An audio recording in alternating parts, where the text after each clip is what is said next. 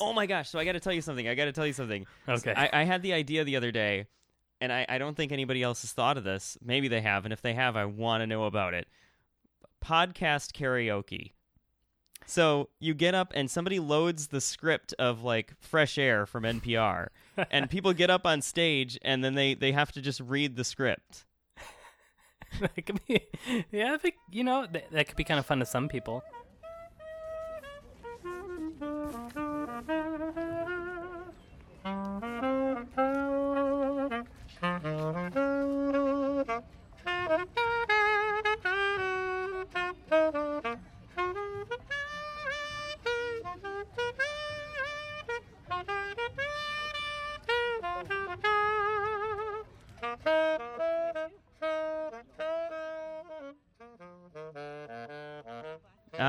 Well, we did fake news broadcasts all the time. It looks seriously like a scene from a post-apocalyptic scene from a video game outside right now. It really does. Wow. Say that I have slept in that room, so... You have, yeah. And we have that room closed off. We have towels under the doors. I thought, all right, I'll see what I can do in the bedroom. The birds are, in the other room, so they won't disturb us. I'm on the floor, just sprawled out, sitting here. It's ridiculous. I didn't even think about acoustics beyond, like, just not having screaming. That was pretty good, wasn't it? Yeah, it was. We could be like podcast DJs. Oh, well, I'm going to have alcohol later, I'm sure. I feel like we're just actively trying to make the most painful podcast possible. Well, yeah, but like the most painful anything is interesting, at least. At least it's the most. That's what I mean. We'd be the most something. Get those clicks. That'd be cool. Yeah. So what's new with you? I'm in smoke-filled San Francisco, the Bay Area. It's unbelievable. We had a mild dusting of snow, and everyone treated it like an apocalypse. It's gone now. Well, that's good. I heard about it on the news, actually. They're talking about all the accidents and stuff, which is crazy. But here, okay, actually, the reason that the smoke is so bad is why I have the stupidest podcast setup right now ever. I should have a picture of this. Are you on a couch, or what? What is behind you? So normally I do this in our office, so I have a desk, and I've got computers, and I've got... my audio interface and my microphone and the stand all set up all nice and stuff. And I couldn't go in the office today because the smoke in there is just too bad. And that's all due because our apartment has crappy windows, and the windows in there are... just for our listeners, I was just going to say that I have slept in that room, so... You have, and the window doesn't properly close. It gets a little chilly. There. Yeah, it gets chilly, and right now it's smoky, like really smoky. So we have that room closed off. We have towels under the door so the smoke can't get through. And the rest of the house is okay because we have an air purifier. Well, we have one in the bedroom where I am right now, and we also have one in the living room where the birds are. And so I was going to get set up in the office today to do this podcast, and it was just, I was thinking, no, I can't be in here for an hour tops or whatever. I just can't. I can't do it. So... I thought, all right, I'll see what I can do in the bedroom, because being in the living room, if I'm in there and I start talking and the birds don't see who I'm talking to, they start freaking out. Like they know something's not right. I wonder what goes through their little minds. I don't know. Like, oh my gosh, he's gone crazy. Man. What do we do? I was commenting on your Facebook because I'm just thinking about it, like you said that it gave you a headache, I think, and even I don't know, but so since my wife is in medical school and she's always like showing these random things that she's learning about, and it's weird, but pretty much any disease you can kind of like pinpoint, like, oh well, smoking definitely makes it worse. So it's just, obviously there's the whole like lung cancer issue, but all kinds of other cancers and even non-cancerous type of health problems, pretty much like, oh, if you smoke, that just doubles your chance of anything. Just doesn't matter what it is. Just it just makes you a weaker body. Yeah, and I can definitely vouch for that, because I was outside for like 10 minutes to get photos, because it looks seriously like a scene from a post-apocalyptic scene from a video game outside right now. It really does. Wow. You have a face mask? I had one with the fires last year, and I don't know what I did with the ones I had left. I don't think I have any left. I'll have to get another. I'll have to get more. Get a scarf. But anyway, this is why I'm in the stupidest setup right now ever, because I'm in the bedroom where it's not too smoky, and the birds are, in the other room, so they won't disturb us. And there is no good place for me to be, so I'm on the floor. I have my computer on the bed, and I have like the microphone on the floor with me, and I'm like just sprawled out sitting here. It's ridiculous. This is the worst. I mean, some people go into a closet for a good podcasting recording.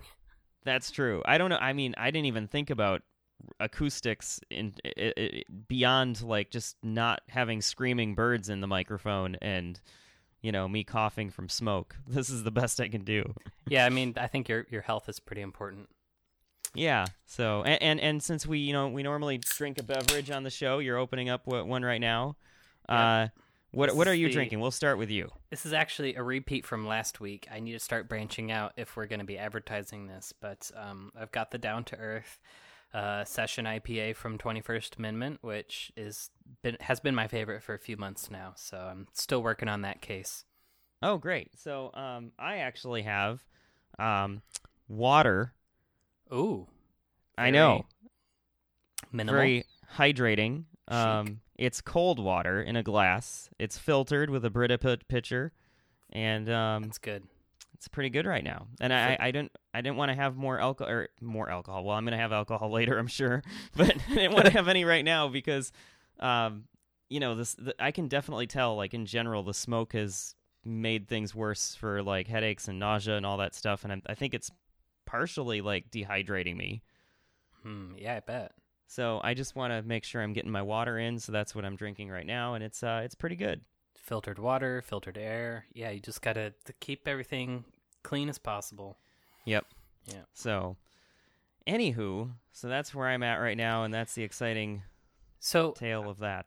I'm sure people don't need to listen to our podcast to learn about the fires because there's news, but because I'm lazy, I was wondering if you could kind of give me a summary of what's going on with the fires from the New York point of view, just so you know. Basically, the news is like, there are horrible fires in California, worse than ever. And but I don't really have a sense of where it is and where is the smoke drifting. Like, you're getting tons of smoke in San Francisco, but the fires, they're not like outside of San Francisco, are they?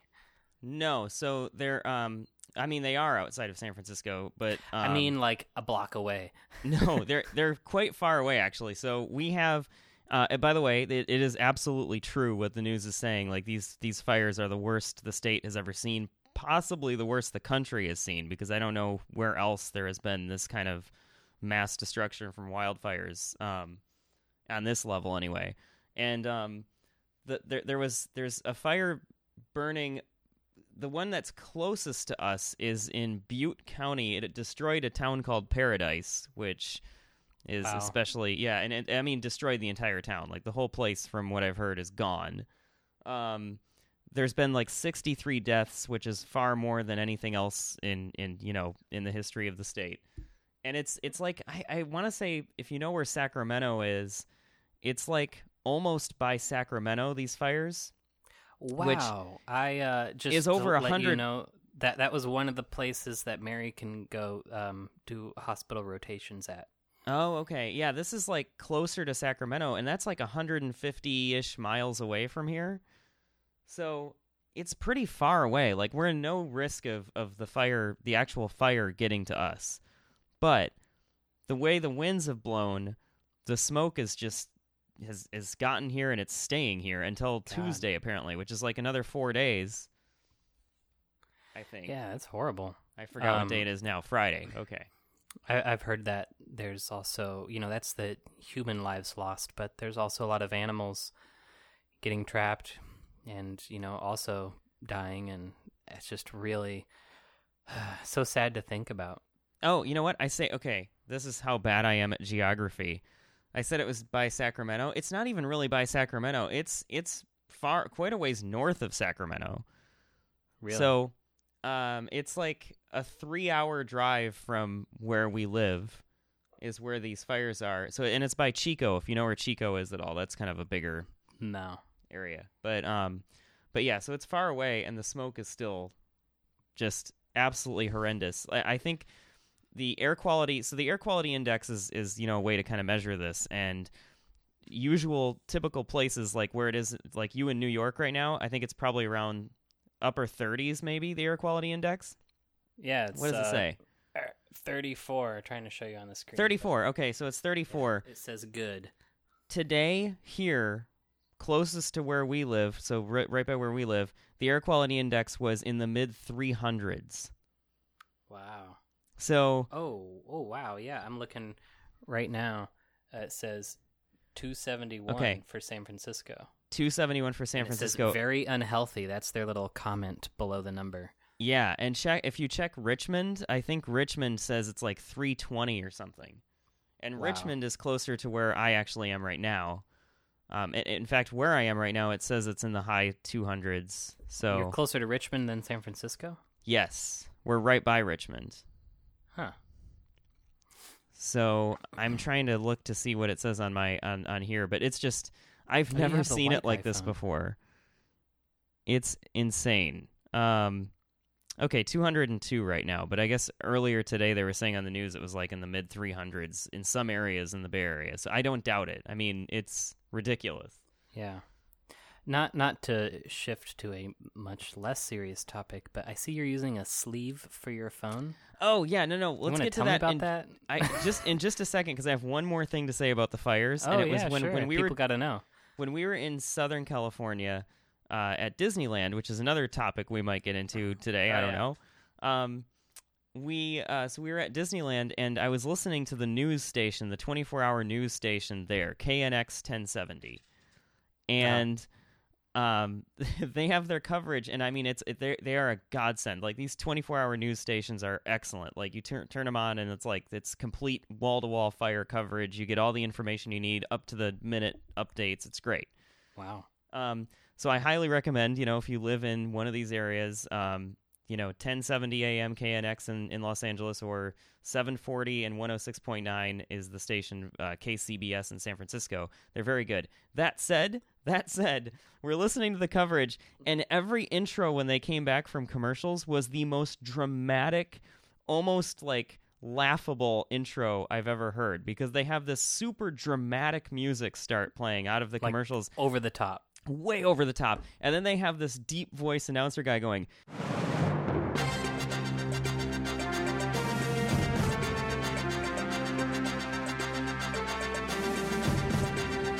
California burns.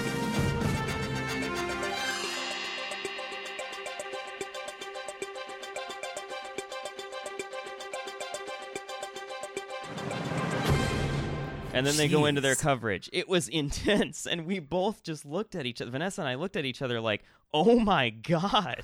Is that necessary? It's totally not necessary. It's almost like insensitive. Jeez. As a side note, I was thinking I guess in your line of work, you probably don't do like lots of conference calls or whatever in meetings, but we do that like all day, every day, and at Amazon. Sounds fun. It's very typical that unless you're talking, you leave yourself on mute, and I've just gotten so used to that. Even sometimes when I'm on the phone, I'll just hit the mute button until I need to say something, just to make sure that there's no like background noise. I wish that I could do that with my recording here with Audacity. Yeah, so I have this. So my audio interface doesn't have a mute button, so I have the level set, which is the right level, and I would have to screw up my level every time I would want to mute and unmute. It sucks. Yeah, I have a little volume bar. I can reduce the volume, but anyway, that's just a random thought. Any software developers out there, you want to make a podcasting app? By the way, include that. Yeah, we at Twit hate it when people, because we have a lot of guests on that clearly are in conference calls a lot and they mute themselves. Yeah. But the problem is they always forget to unmute themselves when they want to talk again.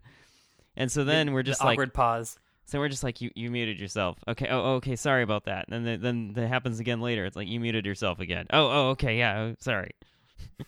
Man. I wonder how many. I would just curiosity. I wonder how many conference calls people think they're contributing to the call and they're actually not because they're muted. I've done that before. I just said a whole thing and then realized I was on mute. And Yeah. then everyone else just kind of moved on and the moment had passed. So I was like, well, I guess I'm just not going to share that tidbit. Right. Yeah, I wonder if anybody gets done with their day at work and they're just like, man, I don't know what's wrong with me. Like, all my ideas were so bad they didn't even acknowledge them. There's some like gaming, what is it called? The video chat on games where you can, it has like auto ducking or something. So when you're quiet, it quits listening. And then when it detects a certain threshold, it'll turn on the microphone again. Yeah, that's good. Yeah. Anyway, so back to it. To get back on topic. Yeah, to get back on topic. What was our topic? Did you want to know about my, well, Fires. What do we want to start with? Do you want to hear about my sleeve? Or... Oh, well, I mean, that caught my immediate interest because we're on video chat, but I also want to hear about your Disney trip, so I don't know, whatever you want to do first. Well, I'll just say real quick, the sleeve is my way of compromising between having a case and not having a case for my iPhone XS Max. Mm-hmm. And because I didn't like having a case like always on it and hiding the beauty of it. Yeah. You know? So I got on Amazon and there's tons to choose from. There's all these like sleeves. There's neoprene sleeves, and there's also this, which is a faux leather sleeve that has like a felt lining inside, which is why I like this one. And they're all like under $10 or for certainly under $20, depending on what you're looking at. And Wow. I just think it's perfect because, like, unless you're someone, I mean, I guess obviously it doesn't protect you if you're it won't dropping save you from dropping it. Yeah. No, like it won't save you from dropping it, but it will save you from if you want to put your phone on a table and you don't want to just scratch the phone by like, you know, putting it on a rough surface or something. You can put the sleeve down first and then put the phone on top of it, and never let the phone touch anything but the sleeve. Like it's like a little game you can play. I don't know. How's that working out so far? It's actually not bad. Because when I hold on to the phone, I'm being very careful not to drop it. And then I still do go back to the Apple silicone case when I want to go out and do something that might be more risky, like a concert. If I'm like holding the phone up a lot and people are hitting me, bumping into me, whatever, it still helps. Or when I travel, I still put a silicone case on. I go no case since I got the iPhone X. It was so pretty. And, you know, like you're saying, it's $1,000 phone. You might as well just, like, let it be its true form. So I got the Apple Care. In case anything did happen to it, it'd be like, I don't know, $30 or something to fix it. But it's funny. I've dropped my phone dozens of times. Every time I have a heart attack and I look at it and it's fine. I have a tile floor in the kitchen. Dropped it on tile. Dropped it on hardwood. Dropped it on my laptop. So aluminum. And... Actually, I dented my laptop. It's got a pretty bad dent, but the phone is fine. So it's funny. It's held together great. It's got scratches all over though. So yeah, like what you're saying about scratches, that makes sense. So I saw something online about how Gorilla Glass, or what was the other company, or the company that made Gorilla Glass? I don't know, Cornell, something like that. Basically, you can choose what do you want to. You know, what's important to you in your glass, shatterproof or scratch proof. Oh. They have created like perfect scratch invincible glass, but it's easy to break. Right. On the other hand, which is what we have on our phones, I think, they have shatterproof glass where it's really hard to crack the screen, but it's a lot easier to scratch it. Yeah. Wow. So you can have one or the other, but you can't have perfect glass, I guess. Right. It's still going to be glass. I know. No, I think I'd almost rather it just shatter easier and never scratch. Yeah, they should let you choose, like upon purchase. Do you want the scratchless or the shatterless? There could be a How slider. Clumsy are you? No, there could be a slider. Like on the slider, you just slide it to how much shatterproof versus how much scratch-proof you get. On the shatterproof end of the slider, can there be like a little black and white icon of like an infomercial guy going blue to blue? Yeah, you know, with like butterfingers and like the phone is falling midair out of his hands. Yeah, totally. Well, that's always funny because people put screen protectors on their phones all the time, and I kind of went down that route or tried to go down that route when I first got this phone, thinking like that would be the best way to go, and I didn't get it on quite right, or I had something go wrong, and I always have something go wrong. I don't even know why I attempt this anymore. Why bother? Why even bother? But a lot of people say like, oh, I'm sure glad I put that screen protector on because look, I got these scratches, or look, it shattered, like my screen protector broke when I dropped my phone. What people fail to realize though is, yeah, your screen protector broke on that drop, but your phone screen might not have. Right. So it's still not, it doesn't necessarily... You just wrapped your phone in something more fragile, and Yeah, you're exactly. impressed when that fragile thing broke. Yeah, oh, look what it saved me. Oh, yeah, but this isn't nearly as strong as your phone screen.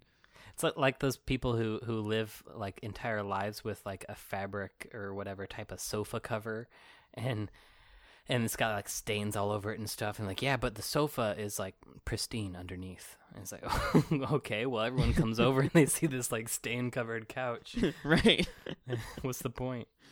Well, I mean, that's a little bit different because you can just take the broken screen off, the screen protector off, and then... Well, you could take the sofa cover off, but... That's true, too. Most people rarely do. Yeah. No, you're right. Anyway, you went to Disney World, Disneyland, I forget which one is which. Disneyland. Disneyland is the one in California. Disney World is the one in Florida. And I went to Disney World when I was like 17 years old as part of a first robotics competition with my high school. And I felt like I went and I was at the wrong age to go, maybe. And I was also there for another purpose. I was there for the first robotics thing, not really for Disney World. But I was kind of at the age where I was like, I'm a teenager. I'm into this kid's stuff, whatever. But I wasn't like an adult enough. I'm into the really cool robotic stuff. Yeah, I'm into the... That's how much of a dork I was. I was thinking at the time, I was like, no, I'm into this way cooler robotics competition, man. It's robotics. BattleBots. Yeah. We've got real-life computer programmers on our team, man. They can make magic happen. That's where the magic is. Yeah. Anyway. I went to Disneyland, the one in California then, when I was like 5, maybe.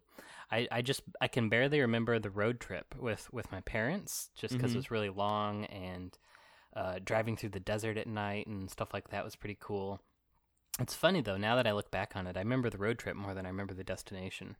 Yeah, well, I remember the first robotics, and I remember the hotel we were at much more than I remember, like, the park. Huh. So I feel like I didn't make the most out of it, clearly. I was just like, well, I'm here for a purpose and whatever, but... you can truly appreciate it. Yeah, and I also felt like maybe I was too young to appreciate it on an adult level where you kind of get rid of that, like, teenage, like, I don't know what it is, like, angst. I don't know if I want to call it angst, but, the attitude you have. Attitude. Maybe that's what I'm thinking of. That teenager attitude where you're like, I'm above this, whatever. Yeah, well, a teenager wants to be as far away from childhood as possible, but you're totally clueless in terms of adult perspective. What's weird is so as a kid, you're obviously into childhood big time. Then you go through a period of life where you want to get as far away from it as possible, and then as you get older, you want to get back to it again, it seems like. Yeah. Yeah. So what was it like then going back as an adult? So I was a little bit worried because I was like, well, I remember the last time I went to Disney World, and I don't know. But we went to Disneyland, and I have to say, the first couple hours I was there, I was like, oh, crap. I don't know. It's just, I was texting you at the time. I was like, there's just crowds. There's strollers everywhere. Like, everyone has a stroller with kids. Oh, man. And then they had parades like every 30 minutes. It was ridiculous, and they closed off the streets, and you couldn't get anywhere. And I was like, well, we want to go over there. But they're like, no, you got to wait until the parade finishes. I'm like... They need better urban planning. Yeah, they really do. Can you imagine if that was a real town and, like, there was parades every day, like 3 times a day? Happy Fun Town.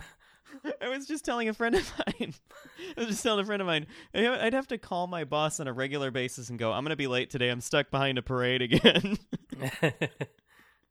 As if it's a train. But anyway, the first parades are really bad this morning, man. Yeah, the parades are really bad. And that's what the news talks about. The Cinderella parade today is good. Parades in I-20 are moving a lot slower than normal. Yeah. Anyway, okay, so we're there for like a couple hours, and it's just crowds, and there's like this band singing really childish music that I was just like so annoyed with, and I was texting you guys, and I was like, this is awful. And then, I don't know what happened. I think that was like before we kind of did any of the attractions or anything, so we were there for a while, and we were kind of waiting for a ride because we had like Fast Pass that we had, so we knew we had time. We had to eat something, so we were doing that too. And so there was a time I wasn't sure. And then we did like the first attraction, and then we went over to California Adventure and we did some stuff over there because there's two parks there and all that. Wait, what's California Adventure? Well, there's two parks. There's Disneyland and California Adventure, and I don't know what exactly separates the two because they both seem like, I mean, they're amusement parks and they're Disney. Like they're both clearly Disney. Wait, they're both Disney? Yeah. And you can get a park hopper so you can go between the two. Which is definitely, I mean, that was definitely the way to go. But it's the same. It's basically the same stuff. I don't understand the difference. I mean, maybe Disney fanatics would know. I'm not a Disney fanatic, so that's another problem, by the way. Is the California one like very California centric? No, or I mean, you can get beer there. You can't get beer at Disneyland. Okay, but you can get beer at California Adventure. And then the weird thing is, California Adventure closes earlier. So Disneyland was open till midnight, but California Adventure closed at 10. But they had the alcohol at California Adventure. I wanted that to be open later. Huh. Yeah, I don't get it. But anyway, I think after we started doing more, though, I was like, okay, starting to get it. Like the rides and the experiences that they create are so immersive and so cool. That it really is, but that is another problem though. Is I'm not a Disney fanatic, so a lot of the like Disney themed things, I was kind of like, oh, what's that? I don't know what that is. So, do you think it took you a while to like suspend disbelief to like get into the like a child's frame of mind, or was it really just like walking in, you're annoyed with the lines, but then once you get through the lines, you immediately enjoyed it? Yeah, I just kind of slowly started to like. Yeah, I think I just kind of had to get used to the crowds, you know. Yeah. And it was easy to get caught up in being annoyed with all that. And then did you think about getting that special pass that lets you skip the lines? We did get that. Oh, you did? And you still were annoyed with the lines. Oh yeah, it's still awful. Like, so the way the Fast Pass works is like you don't really get to choose every 2 hours a ride that you can pick, and it just gives you a time window, like a 2-hour time window, and you show up during that window and you wait in a less long line. So it's basically RSVP. Right. Yeah, so you can say like, okay, I want to ride this ride. I want to ride Space Mountain between 10 and I think it was 10 and I think it was just an hour window, 10 and 11 or something. So we showed up at like 10 o'clock and we waited like 20 minutes instead of 40 minutes. Huh. And, yeah, so it's not like you can, really skip the lines. You just wait in a less long line. Yeah, and I'm sure it's like the TSA pre-check where, eventually everyone's like, all right, it's worth the extra $80 or whatever, and then everyone gets it, so then now everyone is just in a different line. Right. But what blew my mind, though, is, so we were there just the two of us for a while, and then I have friends that live in the area that, have season passes to Disneyland. Wow. And that's a little crazy. That's next level, right? Because those aren't cheap. And they go like 3 times a month or something like that. So they're there almost every weekend. Yeah. What do you do? That's what I was wondering. It's big, right? But I can't remember like how big it is, and like I guess if you really love roller coasters, or do you feel like there's more than roller coasters? Do they have like movies that you can go to or other stuff? So they actually don't have many roller coasters. That was actually one of my complaints, because my favorite amusement park in the world is Cedar Point in Sandusky, Ohio, and the focus there is thrilling roller coasters. That's it. Yeah, that's a roller coaster amusement park.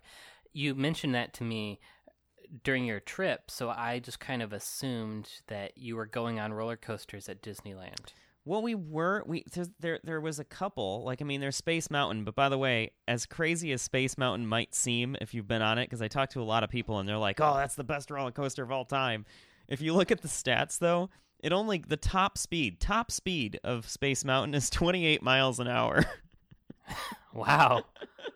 It's like nothing. That's it. But they blow air on you and stuff. It gives you the illusion that you're going faster because you're in the dark and everything, so you can't really tell. By the way, if you want to have some fun, and maybe I'm just a nerd and I like to look at stuff like this, you search for the YouTube video of Space Mountain with the lights on. That's fun. Space Mountain with the lights on. Okay. That's fun. You don't have to do it right now, but it's just like, it's if you've been on Space Mountain and you're familiar with the ride, and then you see it with the lights on, it's like, oh my gosh, this is crazy. Like, I almost wish they had the option, like, where, like, maybe at a certain time of day, like, you could ride it with the lights on, because that would actually be a kind of unique experience. I would totally do that. I'm watching it now. Oh, yeah. Well, some of those are crappy videos, too. You have to be careful. The quality don't is... stumble on a crappy one. The quality is just, yeah. You don't, yeah, it's... So some of those aren't very good. Are you allowed to go in it with the lights on, or is this for like employees and like janitors are trying to check it for like random Slurpee cups that are on the track? Or I think the idea that's what they have to. The janitors have a checklist. Slurpee cups, got to check for those. I mean, it's Disneyland. I don't know. You've got like a bunch of like 6-year-olds and cotton candy cleanup. Yeah. No, so the way that I understood from watching those videos, apparently, occasionally they have, the ride malfunctions or has problems, and they have to stop the roller coasters, or something like because the videos I saw, they were stopped on the initial incline, so when they're going up the hill, and the lights come on, so they can figure out whatever they need to do, and then they just ran the ride with the lights on. And then they apparently told all those people they can ride again with the lights off because they had that problem or whatever. Huh. And so those rare occasions, people, I guess, get out their phones and start recording. And it's fascinating. Like, it's just it doesn't seem like that crazy of a ride. I see there's these panels all over the ceiling. I haven't been on it, so I don't know what it's like in the dark. I'm wondering, do they have like a bunch of projection mapping and stuff? Yeah, they do. They project stars. Sometimes, like, the time that we went on it, it was just, like, space-themed, like, that's it. But sometimes they have it Star Wars themed, and they project like the fighter ships and stuff. Oh, so sometimes it's different. Yeah, it can change. And then sometimes I heard it was totally different from that. Like, so that is what I appreciate about some of the rides at Disney is they can change them. So they're not the same thing every time. Depends on the season, depends on what's popular. Cool. They can kind of adapt their experiences depending on what's going on. Yeah. Huh.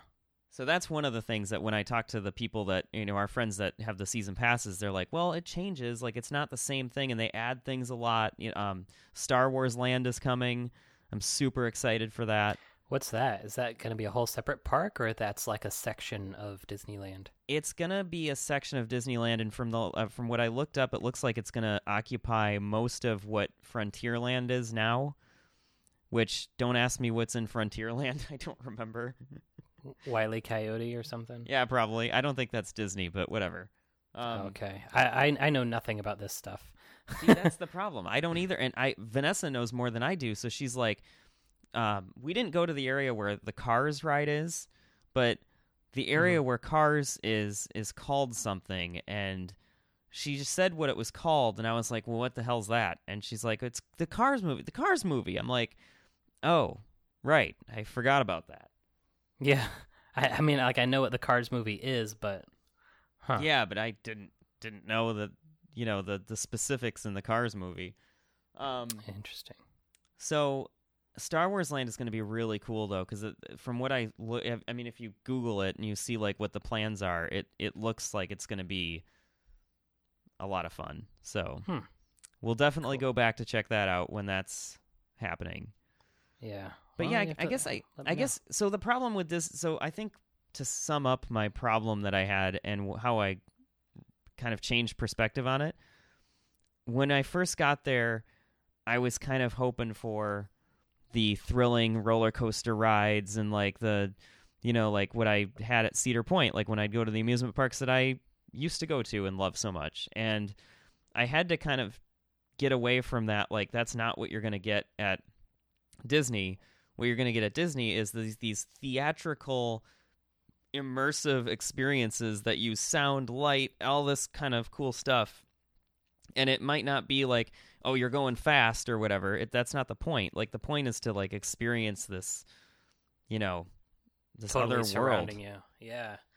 There's I don't know how much of this is like under an NDA or something, but it's been a few years since I worked there. So one of my first jobs as a designer was at this company called Radical Media, and they did all this stuff that you're describing. Basically, it's kind of like projection mapping and immersive experiences. And one of the projects that we worked on for I don't know how long, but maybe a year or so, was a Beatles experience.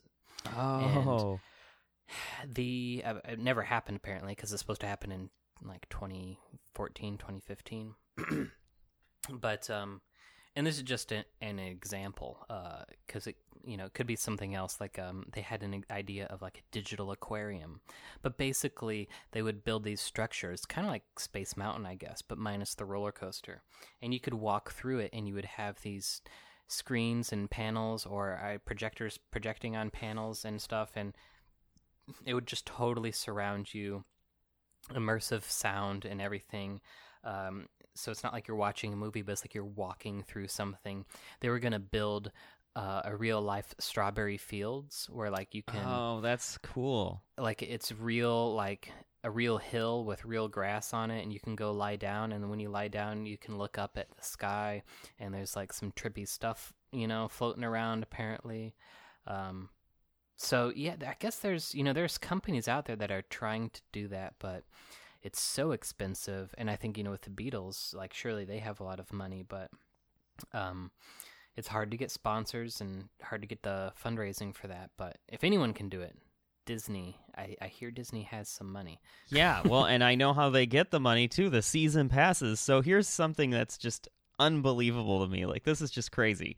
So I was looking at season passes to Six Flags, right? Right. Six Flags Great America is another one that offers season passes, and right now, I think they're on sale. But whatever, you can get passes for like $65, $70. That's a year pass, and you can go in and out. That's a year pass. Yeah, for a year pass. And I was thinking, okay, well, that's cool. Disney's year-long pass is, and the one that you would want to get, the one that I think that is most worth it, $1,000. Holy shit! I know. What? And here's the most amazing thing about that. I was talking to people at work, and I was talking to other friends of mine, and I said, yeah, if we lived in Southern California, maybe it would be worth doing the season pass. I was kind of thinking about it, and I was like, but then I found out they're $1,000, and without hesitation, every person I talked to about it said, yeah, but it's worth it though. I was like, what? The reaction isn't, holy crap, that's insane. Your reaction is, yeah, but it's totally worth it. Wow. I mean, maybe I need to go to Disneyland again, but I cannot think of any amusement park that I would pay that much for. Also, I mean, this is my personality, but like, I wouldn't go that often. Like when there's a movie, I typically don't watch movies more than once. Even my most favorite movies, I've probably watched them 4 times. Yeah. But there are plenty of people. I'm not saying that's normal. There's plenty of other people out there who just watch movies 100 times. Yeah. So same thing with amusement parks, I guess. Like, I feel like I could go just like taking a trip to a foreign country or something. Like, cool, yeah, I did that. Now I'm never gonna go again. Right. And the funny thing about the attitude with the people that I knew that had the season passes that we met up with there it was just funny because it was like, you know how if you go to somebody else's house and they have something really cool that you're just really geeked out about, and they're just kind of like, yeah, well, it's there. We have it all the time, so it's no big deal to us. That's how they reacted about frickin' Disneyland, man. Like everything, Wow. it's like the most amazing fountain water show is going on with music, and everything's tied together, and fireworks are going off and everything. Like, and they're yeah, Disney fountain. and they're just kind of staring. They're just kind of standing there, like, oh yeah, they do this every day. Yeah,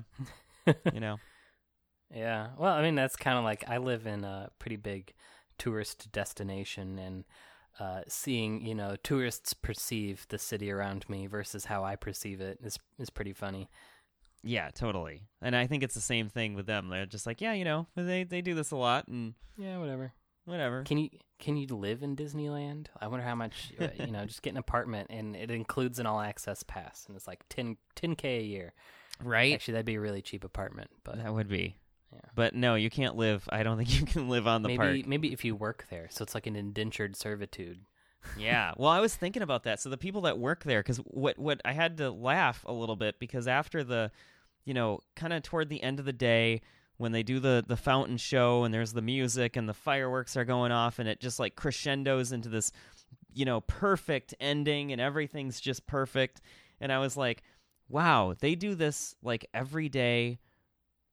It's like a perfect day every day at Disneyland. And then It's probably what it's like living in North Korea. Right? I couldn't help but think like, wow, this is almost a little bit eerie. Like you do like these, you have like this manufactured perfect day, but it's the same perfect day every day. Yeah. Right? Like if you're wake up, there, you go to work, you praise the great leader for all he does for the country. yeah, I don't know how much I want to compare this to North Korea. Yeah, you're having a good time in Disneyland at least. Yeah, I mean, there's not really an illusion of good times. I guess it works the other way around. North Korea tries to operate like their Disneyland. They put on these facades, and you can go tour it, and they're like, "Oh, look how happy our civilians are," and all right that stuff. Yeah, but that's where the manufactured thing comes in, where it seems like, oh yeah, they're kind of creating this, this thing, but yeah, I mean, it's fine if you go like every once in a while, but I feel like the people that work there, like they're there for this amazing perfect day. It all wraps up, and then they're just like, well, all right, let's go home, and we'll come back and do the same thing all over again. I always wonder about how people do, in the performing arts, like Broadway and stuff. I probably see like one or two Broadway shows a year, because I live here, and Mary loves going to any of that stuff. I like it too, but too bad there's no Broadway season pass. Yeah, I wonder. No, I don't think they have that now. I mean, you could do like the symphony or something like that, but it's because each show is its own. It's almost like it's its own company, its own thing. Oh yeah, you can be a member, like a member of the public theater, and have early access or stuff like that. And in fact, that's how we got tickets to see Hamilton.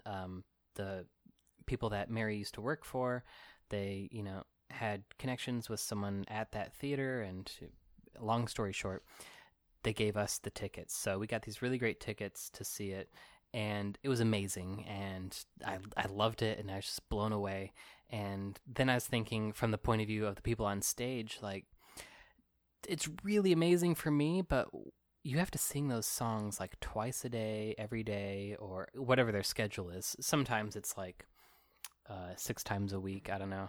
Twice, yeah. once a day during the week, I think, and twice a day on the weekends. And sometimes look at like Chicago or Phantom of the Opera, where it goes on for years. Now, eventually, they have people rotate out, and you have different companies doing it, but that almost sounds like hell to me. Yeah, it kind of does. Can't imagine. Like, I would do it about 4 or 5 times, and then I'd be like, okay, can we sing different songs now? Right.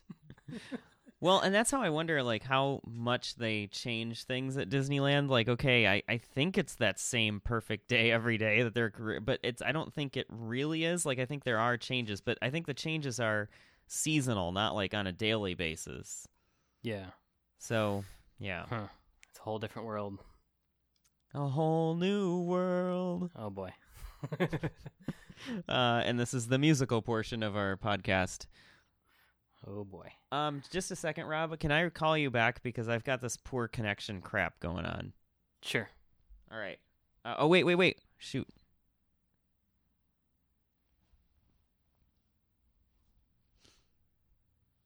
You didn't stop your recording though, right? No. This okay, is good. A different computer. Okay. Yeah, I check. didn't want to mess up our time code. Okay. So I have to editor's note. Start again. So I have to make sure I tell you this story though, because this is before we went to Disneyland. Totally unrelated to Disneyland, but it kept us from getting there when we hoped to get there. I think I told you though I have a digital license plate on my car. Oh yeah, I've seen it on Instagram, and you were even on the news, right? I was on the news. The local news. So exciting. Not the radio station I was telling you about. The TV station, the local KTLA in Los Angeles. So I think it's a Fox station. Anyway, so we decided before Disneyland, well, we needed coffee, right? So we were going to stop at this coffee place and check it out. And it was kind of in a smaller town. I forget what the town was. But anyway, we parked in this downtown area, went to get coffee, and we paid the meter and everything. We put the money in, and the meter was good. We come back to the car after coffee, and there's a ticket on the windshield. And I'm looking at the meter, and I'm like, it says it's green. We've paid. I don't get it. So I go out and take the ticket off my windshield, look at the ticket, and it says fictitious license plate on it. What? Yeah. And I was like, you can put in they could look you up. Yeah. Oh, I never even thought of that. They probably ran my plates, and they should be legit, right? I mean, well, maybe I know a cop can, but like if you're walking around and you don't have your computer, maybe they can't. Well, anyway, I thought, well, this sucks because we don't live in Southern California. We're going to have to come down here and fight this, right? Yeah. Now, I should say, Reviver Auto, the company that makes these R plates, do stand behind them and will reimburse you for the ticket that you get. So they'll pay the ticket if you send it into them. They've seen this before. Yes, they have run into this before. Oh. Small town cops aren't always up on the latest, so if they don't get it. But my concern was I don't know if you get points on your license for something like that, or if it's it probably not, because I think if it's not a moving violation, they don't do that. But regardless, I was thinking, well, I don't want that to be on my record or anything, so I would want to fight it. So fictitious. Fictitious. Really, I'm just still stuck on this. I've seen a picture of it, and we could put it in the show notes. But it's got all the random license plate stuff, right? And in California, how is that any worse than when you buy a brand new car and they give you the piece of paper that goes in the window? That's legal. That's true. So in California, you have to have a plate on the front of the car and the back of the car. So the front plate that I have is still the regular California license plate. The back one is the quote-unquote fictitious one that is the digital license plate now from Reviver Auto. Totally legit, by the way. The DMV, we have a letter from the DMV we keep in the glove box for it. So anyway, we're thinking, okay, we saw a cop walking on the sidewalk nearby. So we got out of the car and we ran over to him and we said, hey, we just got this ticket. And he goes, well, I didn't write that ticket, but I do know who did. And he radioed to the guy that did, and he said, he'll be here in a second. I was like, oh, okay. So we were explaining this whole thing to this cop, well, this is a legit plate, all this stuff. The cop that wrote the ticket pulls up, rolls down the window. The cop we were talking to goes over to him, and I overhear him say, yeah, so they say this plate is legit. So that cop That's great customer service. I know. So that cop gets out of his car with the car still running and everything and starts talking to us about it. And he goes, yeah, well, you can't have a plate that looks different on one side, on the front from the back. They need to be visibly the same. And clearly that's not, whatever. And I said, so I told him, I was like, no, but it's a legit plate though. Here's the DMV letter. So he looks over the DMV letter and he goes, oh, wow, you got your documentation on this. So that's good. And he goes, And that's when like his attitude kind of changed from being like, oh, I'm a cop and I know what I'm doing or whatever, to like, well, I sure as hell wish the DMV would have told us about this, because he's like, we didn't know. And he didn't get the memo. Right, he didn't get the memo, and then he goes, but wait a second, you have to get a whole new plate then when your registration comes due. And I was like, no, it's a digital license plate. He goes, what do you mean? It's the point. And I said, no, it's digital. And he goes, what do you mean it's digital? It doesn't look digital because it's the e-ink display like the Kindles. Yeah, it looks like paper. Right, it looks like paper. It looks like a static thing. It doesn't look like it changes. So I told him, I was like, no, it changes, and I showed him the app, that I that I have, and you can change certain things about it in the app. Not obviously the, your plate number, but I mean you can change like what it says on the bottom and that kind of stuff. So I was showing him that. I was telling him it updates over the air through the cellular network, and he's just standing there like, wow, away. like kind of blown away by it, right? And then I brought up, because it's funny you mentioned about the news thing, because I said, yeah, and actually I was on the news about it too. I said, Rich DeMuro at KTLA, he interviewed me about it. Here, I'll show you. So I like pulled it up on my phone, and he's like, oh wow, that's cool. And so former robotics champion has electronic license plate. Yeah, no, we weren't champions. That's the funny part about that's quick aside. That's the funny thing about my high school robotics team is our robot didn't work the entire season. Oh no. It didn't work at all. The only reason we made it to Disney World is because they have like wild card picks. They gotta have some losers to beat. And they picked our team. And so we're at Nationals. And guess what? It didn't work at Nationals either. You didn't learn how to code on the bus? Our robot sat there the whole season. And the only time it moved was when we were in the parking lot one time. And it took off straight for a Mercedes-Benz and dented it. Wow. We had to leave a note on the guy's car. The guy came out actually when we were leaving the note, and luckily he was a good sport about it. And he's like, wow, my car got hit by a robot. Yeah. At least that's the story you can tell. Yeah. Go ahead with the license plate story. Yeah. But then I kind of want to hear like how you got into it. So then the cop starts like saying, they start like amongst themselves and to us, they're like, well, I could certainly see some problems with this.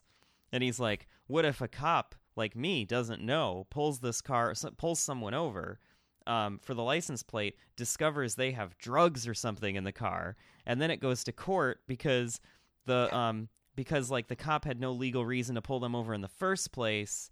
So Isn't that like most like police problems?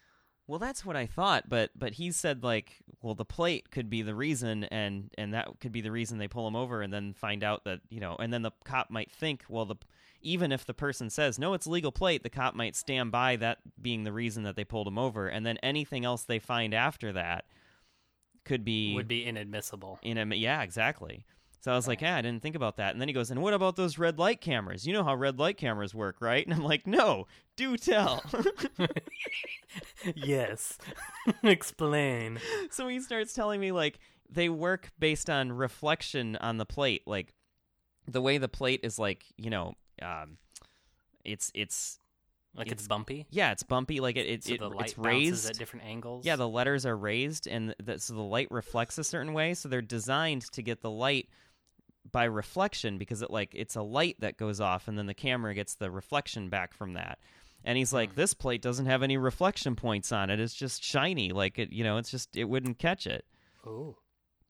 And I was like, yeah, maybe it can just text message the red light camera and like, here's Josh's license plate number. Well, just like Bluetooth. And obviously these are concerns that they have in the here and now, because in reality, and I was telling them this too, I was like, I think this will be something that the government, the DMV, the cops, like everyone is going to be in favor of, because say there's an Amber Alert, and they, how they show on the billboards, like Amber Alert for this license plate number. Well, instead of doing that, they could just turn that person's license plate into a big thing that says, guilty. Yeah, yeah. There's a child in here. Yeah.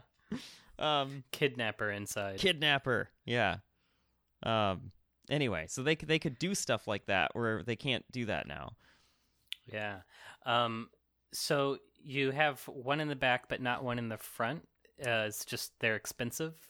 No, so Reviver Auto doesn't do the front and back; they just do the back, and I think it's because there's I don't know if I heard this from the company or if I heard this from someone else, but I think the state of California is trying to pass legislation that would remove the requirement to have a front plate. But can't you just buy two? Is it really different? You could buy two, but they are expensive. They're $700 for the plate. Holy shit. So Yeah. why did you do this? You didn't have to, right? You already had plates before. Well, because we didn't buy season passes to Disneyland, so we had So the you're like, money. where else can I burn my cash? Yeah, we're just like, well, License we plates. saved $1,000 at Disneyland, so we figured let's get a license plate. No, so we got in on the beta program, so they were giving them away to some people in the early days, which they just kind of wrapped that up now. But we ended up getting ours for free because we were beta testers. Nice. So that is fun. But yeah, it was just funny. And then I was going to tell you toward the end of, so this is like 30-40 minutes of us standing around talking to the cops just about the license plate. At this point, they've taken the ticket back. Like, they're not, we're over that. Now we're just shooting the shit with the cops about the license plate. So I wonder if there's a podcast. So they pull shooting the shit with cops. I don't know. Maybe not. But then a third cop comes up toward, like, before we left, and this guy comes up and he goes, "So what's this about the digital plate?" Someone radioed to him. Oh man. But it was funny. They were good about it and everything. Like, I was worried that they'd still give us problems or whatever, and that wasn't the case. But they voiced their concerns. But yeah, like the red light camera thing, you're right. The plate would have a way to communicate, like... Yeah, like, I don't know if they have this in California, but in New York they have these wireless things you put in the car for the toll roads. Yeah. The Easy Pass. Mm-hmm. Yeah, and that's another thing that the R plate will be able to do is it'll be integrated into the plate, so you won't have to have another thing in your car. Oh, like, that's it'll cool, just if you do scan at the toll, yeah, automatically. Oh, that's nice. How long does the battery last, or is it like attached to your car battery? It's wired into the car wiring, so okay, that's cool. it stays powered and it lights up at night and everything, and it's it is a really cool thing, and I think it could be beneficial, but like right now I certainly wouldn't recommend anyone go spend $700 and pay $10. I think it's also $10 a month. What? Yeah, and so we were telling the cops this, and they're like, "I wonder how much of that money the DMV's getting. I bet they're getting plenty." Probably. It's like, yeah, probably. I don't know. So I don't have a car. I'm gonna have to get one soon-ish. But how much do plates cost in general? Because you got to get like license plate. I know there's insurance, but just the plate itself, doesn't that cost something? Yeah, I don't remember. Like the registration, I mean. That's a really good point, though. I don't remember, because what if they build this into the cost of, what if eventually they can come down in price where, like, they just build it into the price of the registration and everything? Yeah. No, but I mean, like, so before you had this, like, when you got a car... I know, I can't remember how much you... Okay. But I'm saying, like, you're right, that if instead of spending that money on the plate to begin with, if you bought this one, then that's, instead of $700, maybe it's only a few $100s more. Yeah. And then you never have you never have to deal with tags in the mail and stuff. Yeah. I feel really weird now that I'm 32 years old and I've never bought a car before. And I'm like shopping around for cars and looking on Reddit forums and all that. And you've got, the price of the car, but then you have all these other outside costs, insurance and registration and the license. And I don't know how much any of that is supposed to cost. Like, what's a good number? I don't have any idea. I tried going to Farmers Insurance because I designed their iPhone app. If you use Farmers Insurance, please don't complain to me. I don't work there anymore. But I went on their website. I was like, I'm just going to get a quote because, that's what you do if you want an estimate. And it's like this little questionnaire wizard of like I forget what the first question is. What year is your car? And so it's like, I 2018. I don't have a car, so I'm just gonna put in a number. It's like, what brand is your car? And I was like, I don't know. So I'm like, all right, well, let's just pretend like if I were to buy a Tesla, because that's my dream car, let's just put in that info. So I'm like, okay, 2018. It's a Tesla. It's a Model 3. This is a horrible design, by the way, for anyone who doesn't have a car yet. I don't know how the hell they're supposed to do it. And then it starts asking like detailed questions like, who do you have insurance with right now? And I'm like, I don't have it. And when was the last time you've had insurance? Never. Right. And so then the question right after that is, please select a reason for not having existing insurance. And you know how like there usually like there's these little like radio buttons and it lets you pick one item from a list but not more than one. Right. So they had a radio button, and this bothers me because I'm a designer. A radio button and only one option. Oh my gosh. And the one option was military service deployed overseas. That's it. I could either click that and hit next or just not finish answering their questions. Wait a second. So they had nothing in place for somebody that's just getting insurance for the first time. Right. Nothing at all. Nothing like, this is my first car. I don't know. I'm a teenager. I don't know. What other possible reasons? The only reason that you have to select is military deployed overseas. Oh, that's terrible. And so I just left. I was like, well, I guess I'll just find out how much insurance costs. So then you had to join the military and go overseas. Yeah. Fuck me for trying to plan ahead and like, estimate the finances. Right. So, yeah. Yeah, that's crazy. I can't believe that they would. By the way, just a quick thing. You know that we are farmers. Bump, bump, bump, bump, bump, bump. Right. I found an electronic dance remix of that jingle that goes on for like 6 minutes. Oh my god, we have to play that. It's hilarious. Anyway. So yeah.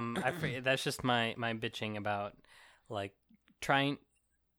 Most of the country, you know, culturally, they just assume that you drive cars your whole life. And I did have a car as a teenager, but my parents, they paid for everything except for the gas. And, you know, it's really fortunate of me. But when I moved to New York, I got rid of my car.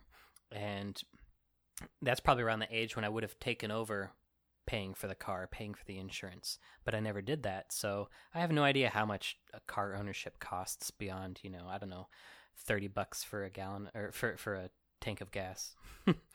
Right. Yeah. It's not fun owning a car. No. Like, and then you gotta park it and wash it. Oh, by the way, my dad is so he will wash his car every day if he could.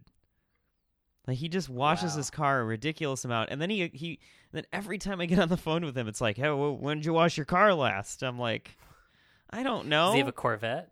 No, that's the funny thing. Fancy? He's got like a Toyota Corolla.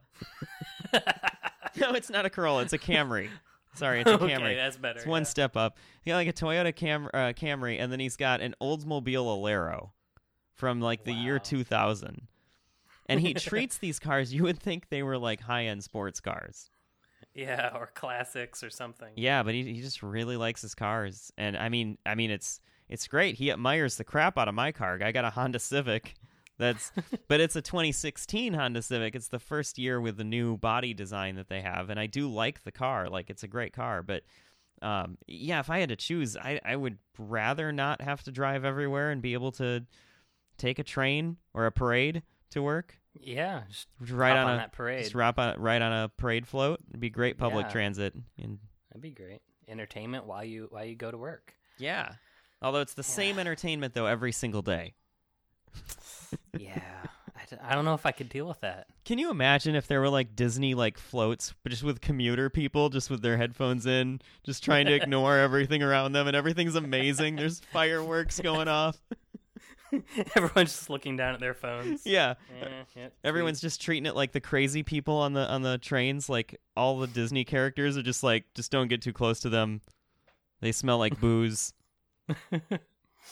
One random thing is just totally off topic, but it might be interesting to talk about.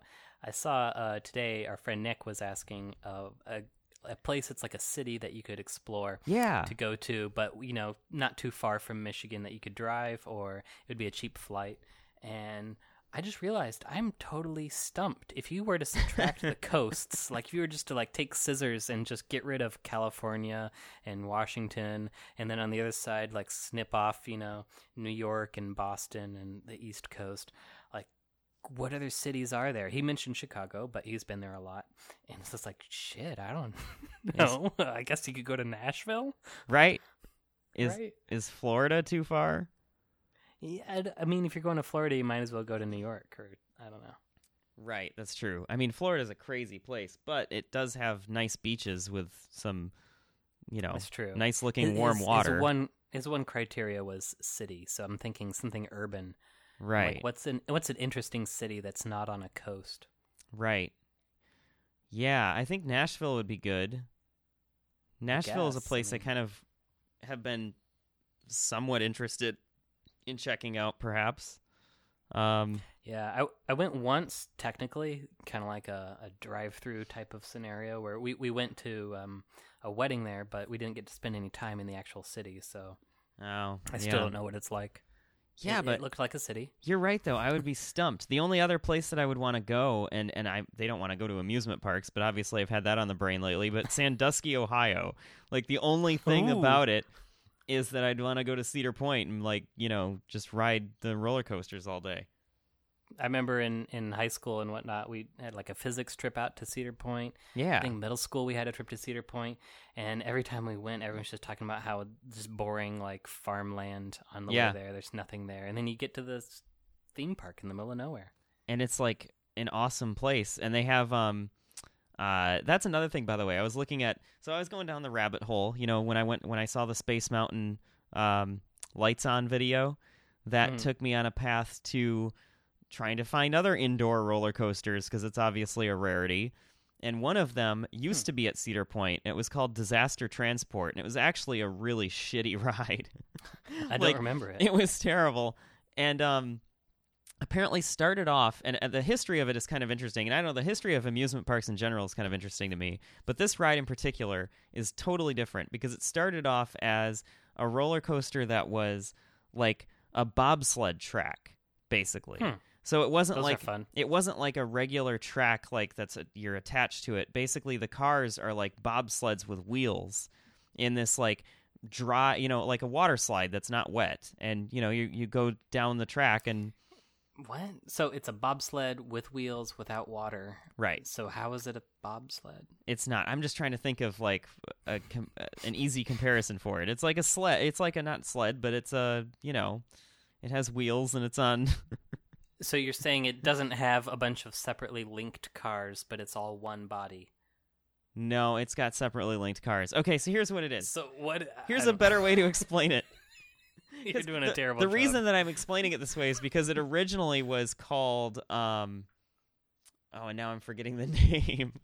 God, I'm doing a terrible job. I've been on like the bobsled rides, and you slide down the hill and then sploosh, you get surrounded by water. Right. No, so this is a dry roller coaster that is like a regular. So it's like a regular roller coaster, but instead of like being most roller coasters are dry. I know. Well, okay. Yeah. Just wanted to put that out there. Okay, it's a regular roller coaster. Let's start off with that. Do we have a mutual understanding of what a roller coaster is? It's like a train that goes down like steep hills and crazy corners and stuff, it's right? It's a pointless train that returns you where you came from with a fear of death. Yeah, that fear of death is critical, though. So anyway, that's the distinguishing factor between trains and roller coasters. That's the fun part, the fear of death. Anyway, so this instead of being attached to a track is like a roller coaster with your multiple cars that are connected, but they have wheels and it's on a water slide that's dry. Okay, so there's a path and it uses wheels instead of chains and a rail. Right.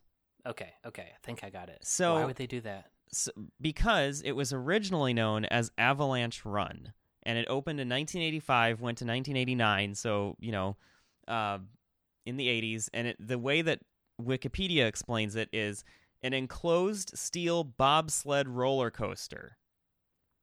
So that's why I'm thinking of this, because I just watched the video, and it was talking about it like it's a bobsled track, but it's like, instead of, a regular bobsled, it's wheels, and it's a roller coaster.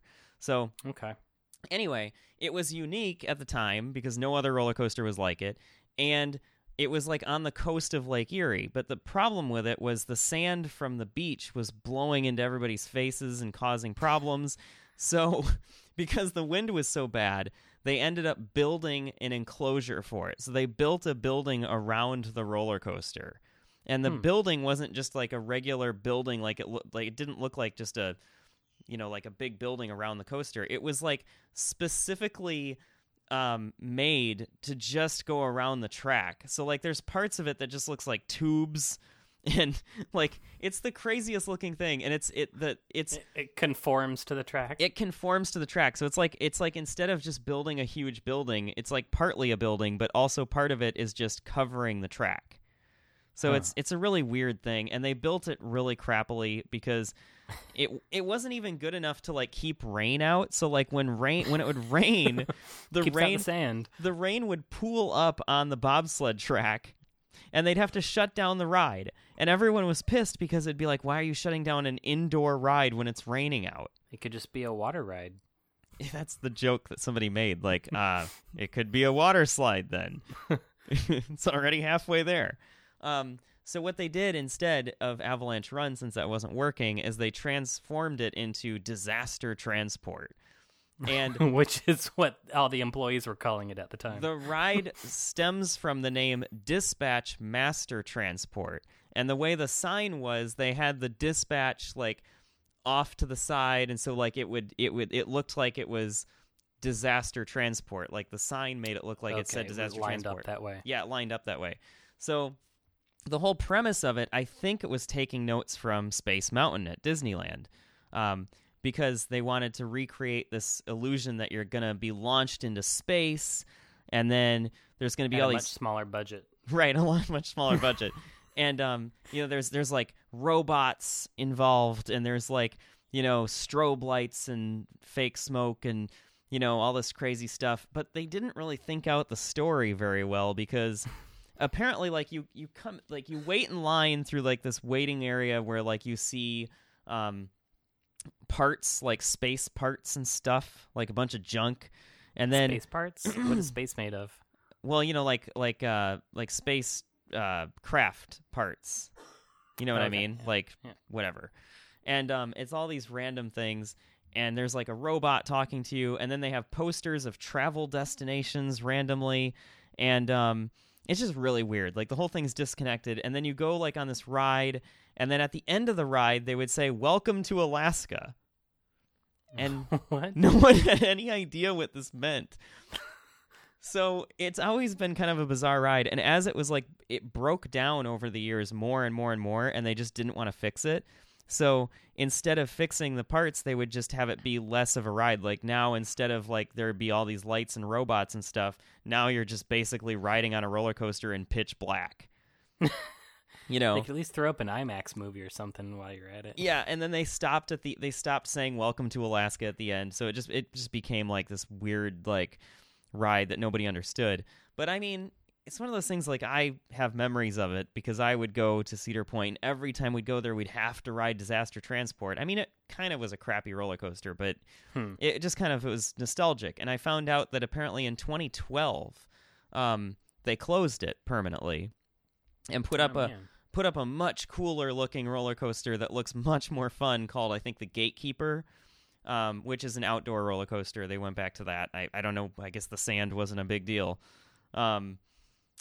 But anyway, I found out it closed in 2012, and I was just like, wow, that it's so weird, because there's this place that I have vivid memories of, like waiting in line with all the weird crap hanging on the ceiling, and it's just knowing that like it's not there anymore. I'm trying to look up some pictures to see if I recognize it. Yeah. maybe. I thought it was cool when I was younger. You know, when I was like a teenager and we're going to Cedar Point, I was like, wow, it's an indoor roller coaster. This is crazy. Yeah. Yeah, I think I might have been on that. My memory is pretty hazy. I mostly remember that place with really good fried chicken. Okay.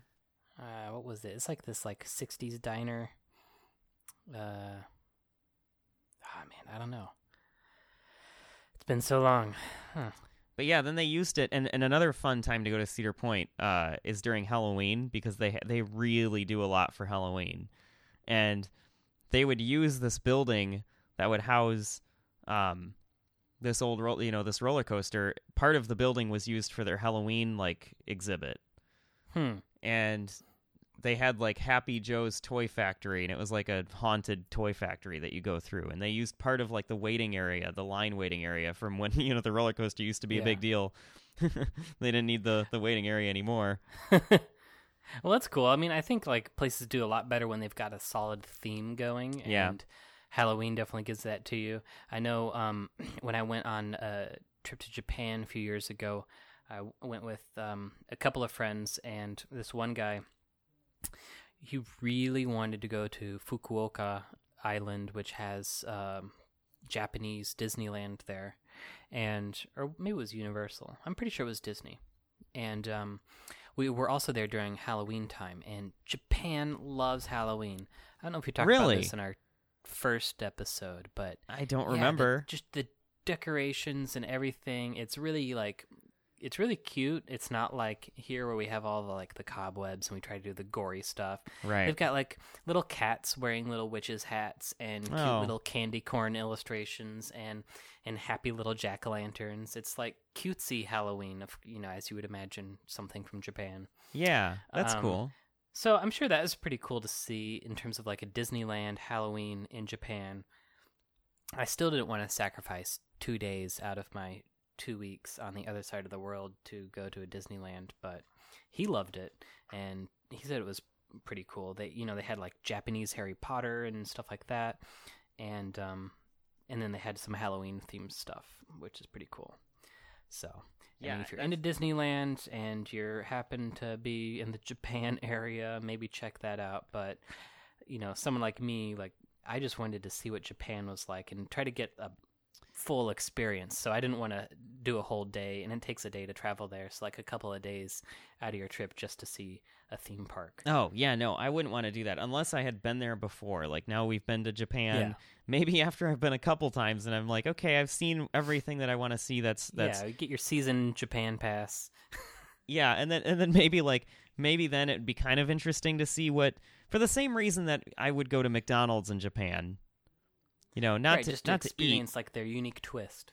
Not even necessarily to eat, just to see what's on the menu and what it's like there and that kind of stuff. Because the black burgers, right?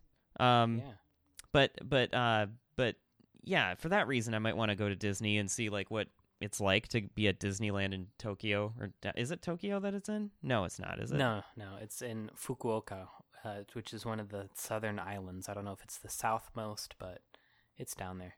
Right. And I was going to say the thing that's funny now is apparently even though the ride's been closed since 2012, they still have a little for Halloween they put out an old train car with with skeletons in it and a sign by it that says disaster transport, or I don't know, something like that. It's a Halloween decoration now, a little throwback to their old coaster. But it's also funny because this video, so there's a whole channel on YouTube that does these videos about it's called Defunct Land, I think. Was that broken down roller coasters? Yeah, it talks about broken down roller or old, closed rides and closed amusement parks, because there's abandoned amusement parks. By the way, the creepiest photos ever of abandoned things is amusement parks. Yeah, did you see something about it? I found. I saw this a long time ago, but I dug up this link of Atlas Obscura. Yeah, you showed me that. Yeah, I did a little bit. Yeah. So Atlas Obscura, as the name says, is all about obscure places, and they have different things you can you can explore. You can go by place like Beijing or Amsterdam, or you can see like certain types of things. And anyway, they have a whole section of abandoned amusement parks. Yeah. Which, man, some of those can look really creepy. I know. There's something so creepy about it. Like, I mean, abandoned photography in general is kind of creepy. But for some reason, when it's of amusement parks and, like, old rides that have, like, the moss and everything growing over it, and it's so creepy. I think if I had to describe it, it's the contrast of a theme park is mainly two things. It's full of lots of people, right? Because like you're describing Disneyland, it's got tons of crowds. It's just always busy. So full of always life. Full of life. Yeah. And it's always happy. Even if it's manufactured happiness, it's always like cheery. And so when you see something that's empty and derelict that used to be full and happy, that is just so weird. Yeah, it is weird. And it was weird actually even being at Disneyland with the fires happening in Southern California, because there was smoke and haze in the air. And I shared a photo of like the Mickey Mouse Ferris wheel, and like in the background you see like the sun, but like it's kind of obscured by the not clouds, the smoke. Like you can clearly see it's smoke. I mean, dang. I know the difference. And like it's like this eerie orange color and everything, and it was just so weird. And I remember like saying to you, like, this is super weird being here. And you're like, I know, California's on fire and you're at frickin' Disneyland. I'm like, yeah, I know. But I mean, we had the trip planned though, like in advance, like it just so happened to be during all this. But that's another thing, even though the park's not closed and it's not abandoned by any means, still the contrast of like everything being so happy and like it's an amusement park and like it's full of life, and the contrast of that compared to like all these horrible fires going on simultaneously is just a really eerie feeling. Yeah, it's strange. It is. It's strange. Man, this if you're checking out the Atlas Obscura, I think Abandoned Jazzland is one of the creepiest ones. Oh my gosh, this is... Oh no. Oh, Six Flags New Orleans, apparently. Oh, that's right, because so this was hit by Katrina. Yeah, so there was a lot of, and by the way, that's another man, the show notes on this are going to be horrible. I can't. Hey, I had to write them last time. I know. I guess I'll write them this time. There's a subreddit for abandoned photography that's just, and some of that was from the abandoned amusement parks in New Orleans. Wow. And it's weird because there is more than one, I believe, there. Probably. So that's crazy. So super creepy. All right, well, I think we should probably wrap it up since we're hitting up on our usual time frame. Yeah, well, I think we've actually gone over a little bit, but that's okay. Yeah, we can cut out the fat and maybe it'll be down to an hour. Maybe. We'll see. So, all right. Well, on that happy note of death and destruction, have a great week, everybody. I hope it goes well. See you next month or whenever we do these shows. Yeah, we'll see you next time on Sorry to Get Back on Topic.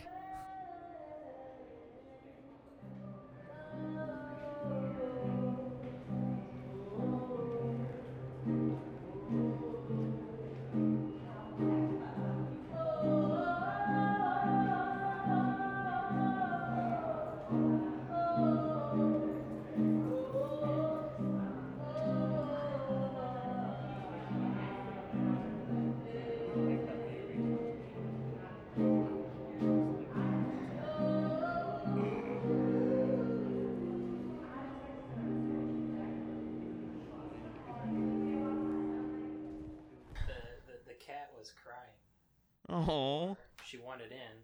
I opened the door. The cat's not here. Come here. Come on.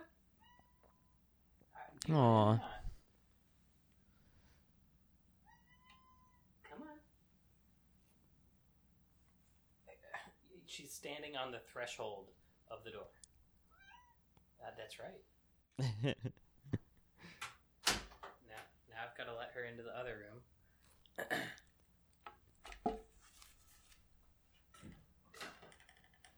Go hang out with Mom. Go on.